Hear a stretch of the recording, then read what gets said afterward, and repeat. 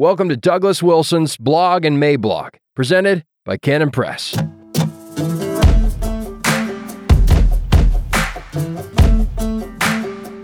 Young, Restless, and Red-Pilled, September 13th, 2023. Dear Gavin, thanks very much for contacting me. I am glad that Dawson encouraged you to do that. Dawson is a great kid, the best of relatives. From what you wrote and from what Dawson told me, you were struggling with how you were supposed to understand your quote-unquote whiteness. You grew up in the public school system, which inculcated in you a deep loathing of your supposed heritage, against which you red-pilled hard in your second year of college. Your parents divorced when you were in the second grade, and so you grew up with your mom, with your father being always friendly but somewhat distant. You did a stint in the Proud Boys, but that got old after about 6 months, leaving you feeling emptier than before. At the same time, you were resolved to never go back to the self-loathing you grew up with. Do I have all that right? Dawson tells me that you are a Christian, but that you think the church you periodically attend is pretty lame. He said that you told him the sermons are TED Talks with a handful of limply applied Bible verses. On top of that, you are increasingly hearing things from the pulpit that remind you of all that woke stuff you learned from the purple-haired lady in junior high school. So the first thing for us to do is to find you a good church. You will need a place that will provide a healthier context for the things I'm about to tell you. I have some friends in your town that I can ask for recommendations. All that said, on to your questions. And first, thanks for your willingness to ask someone like me, because I picked up on your hesitation.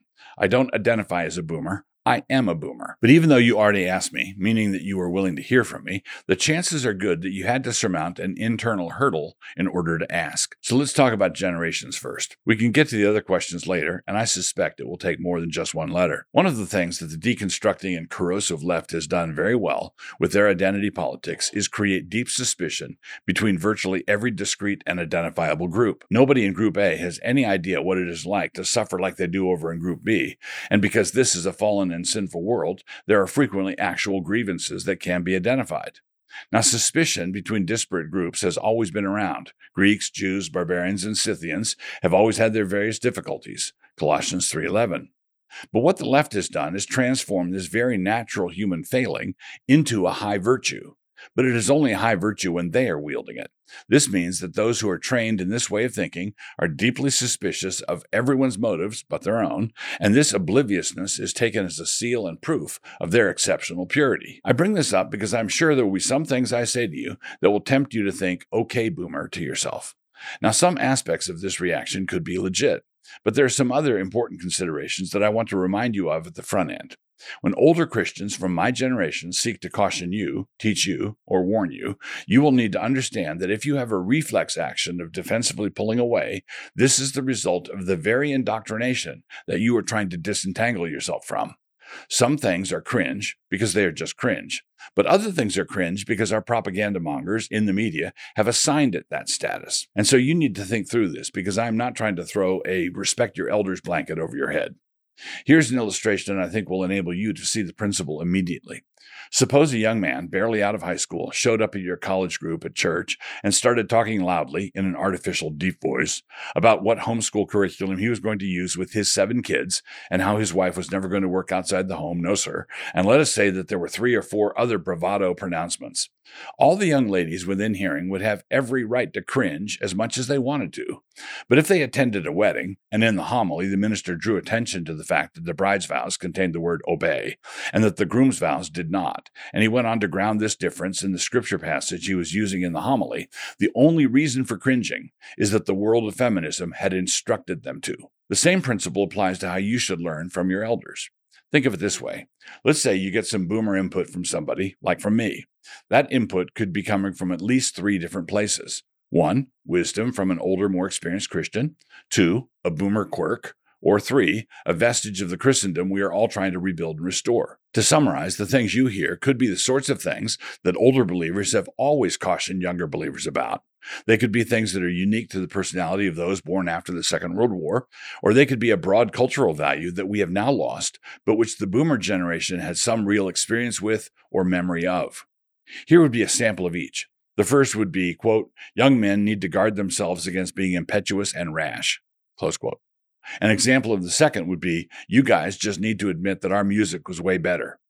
An example of the third would be that when someone is accused of a crime, we should withhold judgment until the evidence is produced and examined, and the ethnicity of the accused does not constitute part of that evidence. The second category is easy enough to see. I'm 70 now, and this means I have certain things in common with all 70-year-olds throughout the ages.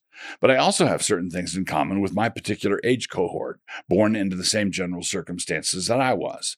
This means that some of what I say is because I am older, and some of what I say is because I'm a boomer. Now, the fact that it is a boomer sentiment doesn't make it wrong. Our music really could be better, but that should be evaluated with different criteria. The Bible does talk about the one directly and not about the second. And if the counsel from the older Christian is sound, the first category, you should expect that the counsel will highlight certain things in the third category.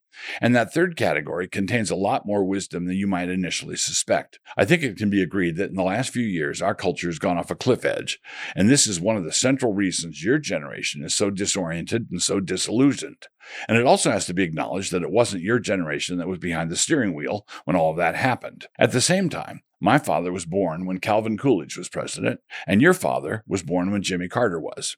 If part of our cultural dilemma is that we have forgotten who we are and where we have come from, it is at least possible that I might have more of a recollection of what we are talking about and what we need to recover. Let me finish with an exhortation from Psalm 78, and then invite you to ask more specific questions if you have them. I suspect you do. Here it is. You are supposed to respect your elders, which is not the same thing as following them blindly. Quote, "For he established a testimony in Jacob and appointed a law in Israel, which he commanded our fathers, that they should make them known to their children, that the generation to come might know them, even the children which should be born, who should arise and declare them to their children, that they might set their hope in God, and not forget the works of God, but keep his commandments, and might not be as their fathers, a stubborn and rebellious generation, a generation that set not their heart aright, and whose spirit was not steadfast with God." Psalm 78, 5-8. In this passage, listening to your father's wisdom is one of the central ways to prevent becoming like your fathers in their folly. This obviously invites further questions like, which fathers? And my very favorite question, which would be, by what standard? I hope to hear from you soon. Cordially in Christ, Douglas Wilson. If you are enjoying these videos and would like to support this channel and the work of Canon Press, join up at Canon Plus. Just click the link, create an account, and have a look around.